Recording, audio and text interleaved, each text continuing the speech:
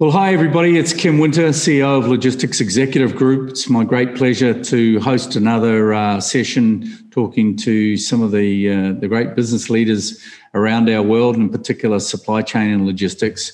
Today, I'm absolutely delighted to welcome Hussain Wehby. Hussain is currently the CEO of the leading last mile company here and a lot more in the Middle East, Fetcher. He's previously been the UPS Managing Director for the Middle East, an advisor or the advisor to the Prime Minister's office in the UAE government here, which is an awesome role, I'm sure, that we'll get to talk about, Hussain. And prior to that, with 16 or 17 years with another iconic company here in the Middle East, Aramex. You're the regional director for the Gulf region. Welcome, Hussain Wehby. Thank you, Kim. Thank you very much for your time and for this great coffee virtual session. Well, thanks for joining us. And Hussain, you probably amongst others have been one of the iconic executives and leaders right across the Middle East for many years. And it's remarkable that you still look so young, because I think you've covered about 100 years worth of senior executive management in your time. And of course, we've met many years ago as Dubai in itself was really coming to the fore as a major logistics hub from 20 years or so ago here. So I'd really like to start off on the personal journey for you. Tell us a little bit about your upbringing, where you came from, what your early years were like, and what influences you had around you as you were growing up. Yeah, I think I have an interesting story, but before that, you were talking about I look younger. Let me tell you something. The real damage is internal. It's in the blood pressure and everything. Don't be fooled by the external young appearance. No, this is a very challenging industry. It's a beautiful industry with all the stress, with all the challenges. It keeps you alive. It keeps you full of energy. My journey started back in 2001. I graduated from college from business administration. I joined a great company, which was Aramex in Lebanon, directly after my graduation. So I didn't really have time to take a break or search for a job. The job was there really waiting for me. And it was a great learning curve. I started in Lebanon and then I came to Dubai. I grew with the company. I learned a lot. I gained most of my experience in Aramex. I've had great friends, great exposure to the whole region. And then after that, I had another perfect opportunity, which is to go and work with the UAE government. Going from the private sector to the public sector wasn't something that I've ever imagined. But when this opportunity knocked my door, I couldn't really refuse it. And I can tell you, it was one of the best steps I've ever done in my life. Joining the Prime Minister's office was a big pride for me. For me, it wasn't really a job. It was much more of, as I always say, it's a paid contribution, because when you work for a country, it makes a big difference rather than working for a company. So the time spent there have taught me a lot. I've learned a lot, contributed a lot. It gave me the knowledge of the private sector, of the public sector, of the government, the perception of how governments see the private sector. The performance there is completely different than the private sector, because every day you come to work full of energy, full of passion to give back, full of passion to serve those, let's say, 9 or 10 million people in the country. Even if your contribution was 0.001%, but you end up your day by thinking, wow, I did an achievement, I did something that can affect millions of people. And just on that, Hussain, sorry, but I just wanted to drill down on that, because insight into the UAE government is not necessarily out there every day to see what's happening in the dynamics. The leadership in the UAE, and I've been in and out of the region over the last 20 odd years, has been identified as being very innovative, wanting to lead, especially in technology and innovation, in being first. I mean, I think UAE holds something like 40 or 50 Guinness Book of Records about different things of being the first and the biggest and the best. What drives that desire for the government to be so on the front foot on so many issues? Look, the first thing I noticed there, Kim, is there's a vision. When there's a vision, everything else happens. There's a great vision by the leadership of this country, and everybody in the government works towards achieving that vision. You have a vision, you have a proper mission, and of course, the leadership is exceptional. And there was always one thing that everybody used to look into, which is we want to be the number one in everything we do. And this is where His Highness Sheikh Hamad always used to say that he wants the UAE to be the number one in everything it does. And this is what keeps you busy around the clock in whatever you're doing.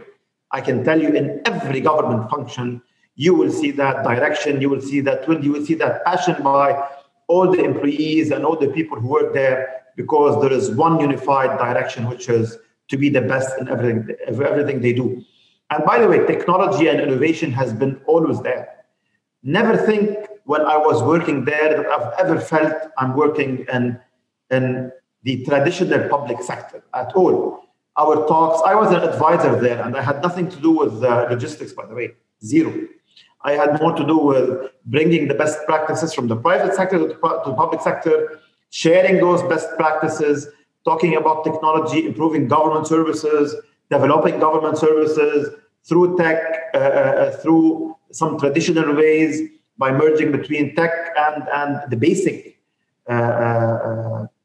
strategies, you can reach the perfection that's required. So yes, in principle, innovation, creativity, and of course, the most important thing is the passion to deliver to the country. This is what we really enjoyed there. And maybe I came back to the private sector, but I can tell you, I'm still in the middle of the bridge. Part of my heart is public, and the other part of my heart is private. So this is where I will stay forever. That's great insight, and thanks for sharing that. You've always had a very strong media profile in the Middle East, certainly the last couple of decades. On your journey, you've done a great job in getting new ideas out. I would say I would call you a change maker and a change driver. You've never been afraid to speak out and say your piece, even when it means not necessarily going with the flow, and speaking out in terms of new ideas and taking opportunities. You moved on from, after 16, 17 years with Aramex, you were at the Prime Minister's office, as we said. Then you went to UPS for a while, and now you're with Fetcher. And Fetcher has been one of the high-profile companies here, specifically in the last mile space. Tell us a little bit about the Fetcher journey and where things are at now, because, again, Fetcher's pretty regularly in the news around the Middle East. Indeed, Kim, many people ask me what brought you to Fetcher when you were really working for the big corporates. You know, in the big corporates, it's a different story.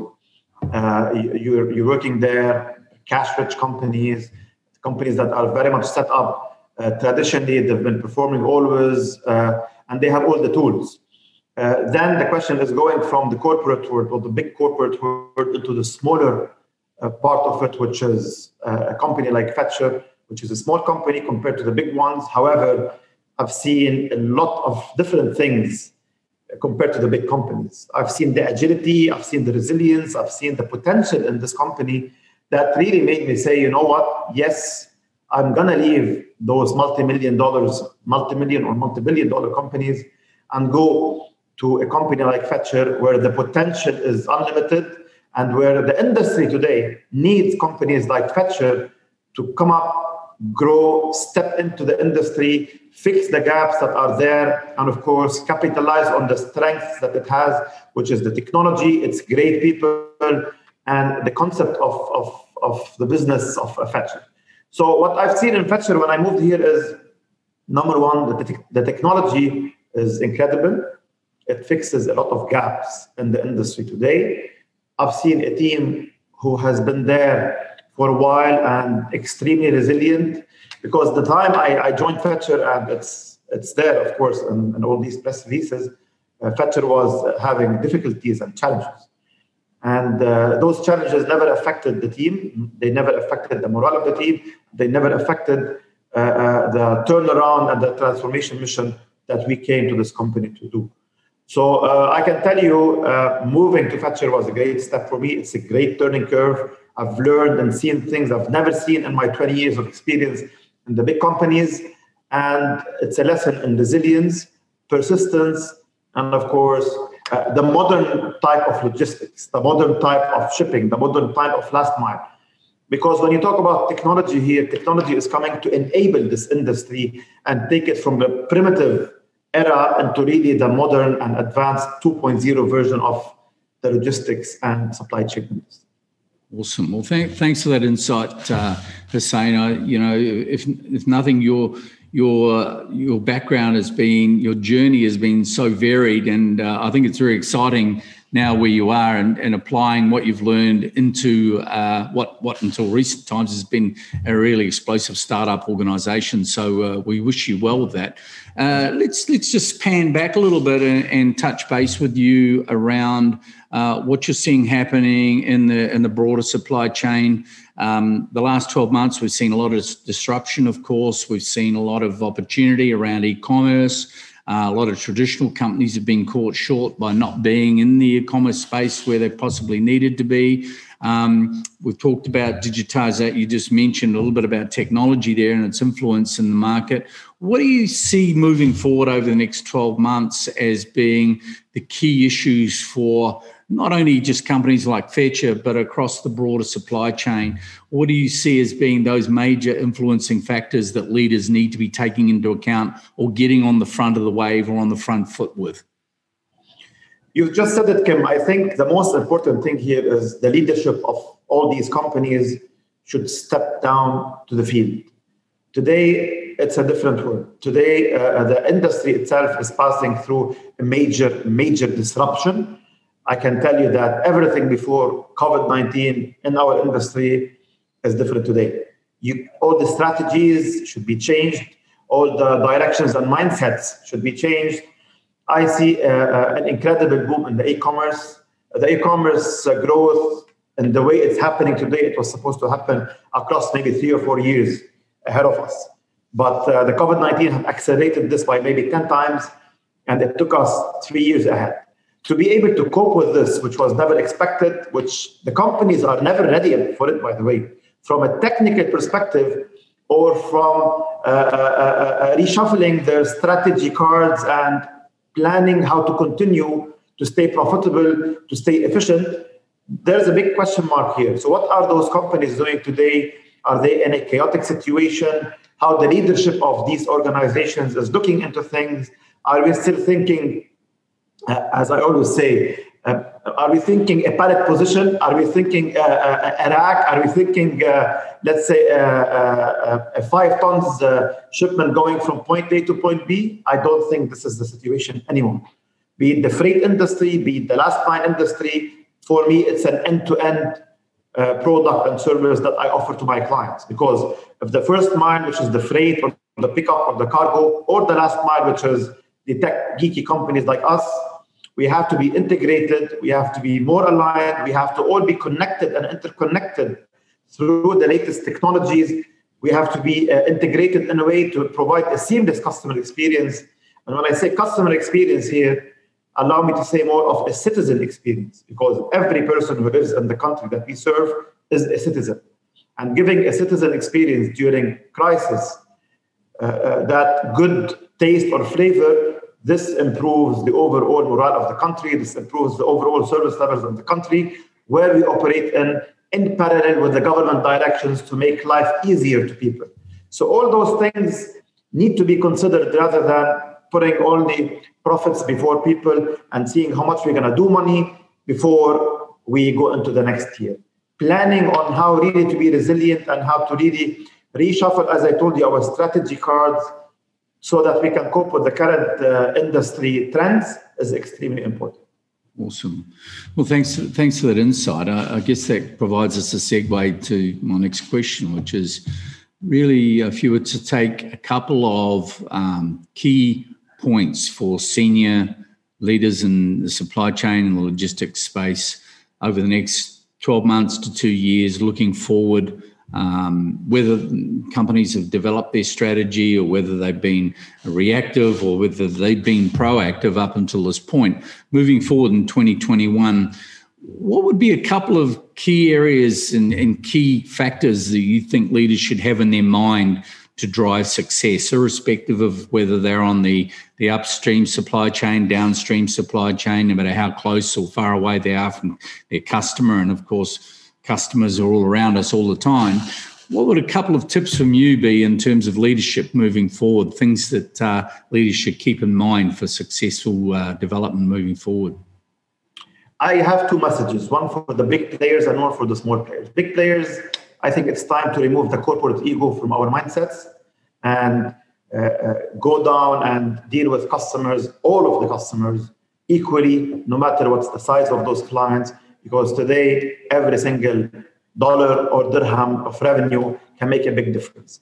I think stepping down from the traditional ways of doing business is an extremely important thing. I would like to tell the big companies to start thinking of and to cascade down maybe more of a transformative mindsets to their people so that they can be, as you said, more proactive in coping with what's going to come next. Because I predict that what's going to come next is much more challenging than was what we have faced already. However, I'm not being negative. I'm being very positive in saying a lot of challenges will come. And the beautiful thing here to do is to be ready for those and to prove to everybody that you are capable of overcoming those obstacles. Number one. Number two, customers should be put on the front of everything and compared to anything else in your direction.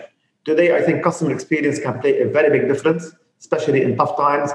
The way we make clients feel is the way we're going to decide on our destiny for the coming 10 years as partners to clients. If we provide the proper customer experience, if all the tools that those companies are investing in between technology, the right people, and the right mindset, these will fall into the customer experience target, which is in front of them. I think they will be doing very well. Small companies, I tell them, be aware of spending whatever cash you have in the non-core business. Today, you see small companies with limited cash reserve spending money left and right on the non-core areas of operation, areas of expansion. My advice to them is hold your cash, spend your money wherever it's supposed to be spent, focus on your customer experience. Don't play those price wars with other players, and I think you will be there. We have tough times coming, but extremely exciting times. So leadership here is what will make or break any of those organizations. So it's really interesting. I mean, you reflect back on sort of conserving of cash and being judicious about where the investment takes place. You've also got a fairly strong reputation, certainly in this part of the world, as being an entrepreneur who shares your vision. You've been involved in a lot of startups. You've been involved in incubators and encouraging entrepreneurs. If I was to ask you to name a couple of points in your mind as messages to entrepreneurs coming into the market now, whether it be in the logistics and supply chain field or wherever it might be, what would the lessons be that you would share? What would the hot points be for entrepreneurs looking to get into business, wherever it might be in the world? What could you share with us?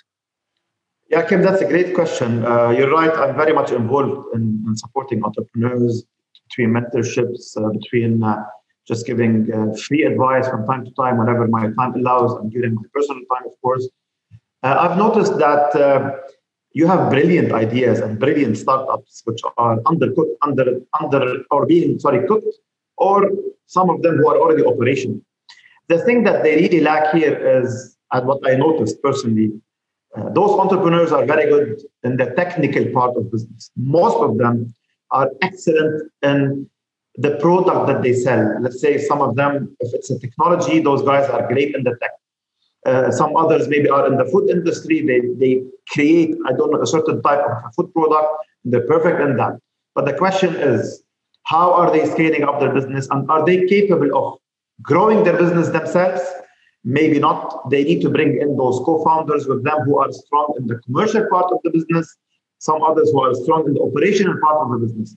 Because as an entrepreneur today, it's never enough to have a great idea, to have the best funding without having the right team with you. When I say the right team, you have to be hand-picking those people who are with you. A perfect tech guy who has the best technology solution in the world will never grow if he or she are not able to sell that product to others, if they're not able to convince others about it. So this is where we come in as mentors and help those startups and entrepreneurs in selling their products to our friends and connections and opening doors. But this cannot continue forever. So choose your best co-founders who are very good in whatever you are not good as them. Number one. Number two, for the logistics and delivery, please, not anybody who thinks that they can have access on a small funding to come and bring in those map and app companies, which I call them. If you are not really experienced in the logistics and in the transportation, it's going to be very tough for you to pick up and compete with the existing players. It's becoming a very crowded market today, extremely crowded. Hundreds of companies are popping up. So you don't want to be another one of those hundreds who will struggle maybe for a couple of years. If you want to open a logistics company, better not to come with a traditional approach. You have to bring in something which is unique, which is not existent in the industry. It can be a tech, it can be a solution. And this is where you can plug in with existing companies and grow together. Don't open a company to come and compete with others. Today, it's not working anymore. Be innovative, be creative, bring in and add on to the logistics space and plug in, and this is where you can fly. Collaboration rather than competition. That's my personal advice. Awesome. Yeah, certainly very wise words from somebody who's been through the traps and been through the ropes over the years. So we appreciate that input and sharing that with our audience today. With all of our guests, I always like to round up by inviting our guests to speak a little bit about and provide any insights to the way that they look at talent coming into the business. Always of interest to me, running a global talent executive search business. And from your perspective, when you're looking to bring people in, especially when you've been going over the years, you've been running organizations that have had extreme growth. They've risen quickly. They've had ups and downs along the way. What is the key elements of talent that you're looking for? What are the characteristics in the people, the men and the women that you're looking to bring into your organization? What is it you look for? You will not believe me, Kim, and I will say it. Maybe I'm the only person who will say this ever during such days. Today itself, I see zero challenge in finding the right talent. The market is full of them. You have an incredible amount of talented people. Today, me as Hussein, okay, and keep it in this room between us and the millions of people who are seeing this. If today I'm to open my own company in whatever the industry is, I can tell you minimum I can choose 50 people blindly, no matter what the industry is, bring them in, build the best company in the world with such people. So I don't think there's a challenge in finding the talent today. The challenge is having opportunities and jobs for those people to come in, plug with you, and really be part of the story. This is from my personal perception. Maybe 2 or 3 years back, or during the golden days when business was really flourishing with everybody, yes, we had the challenge of finding the right talent because companies were competing on attracting those talents. They had a lot of jobs. Jobs were really flooding at that time and opportunities. So you really need to make that extra effort to tell that person, come to me, I'll give you more than what others will do. Today, it's different. A lot of good talents are compromising on their packages and, or their plans just to join jobs. So for me today, this is the situation. But what I always look for is attitude, the character of those people, because the technical skills, anybody can learn those technical skills in a couple of weeks.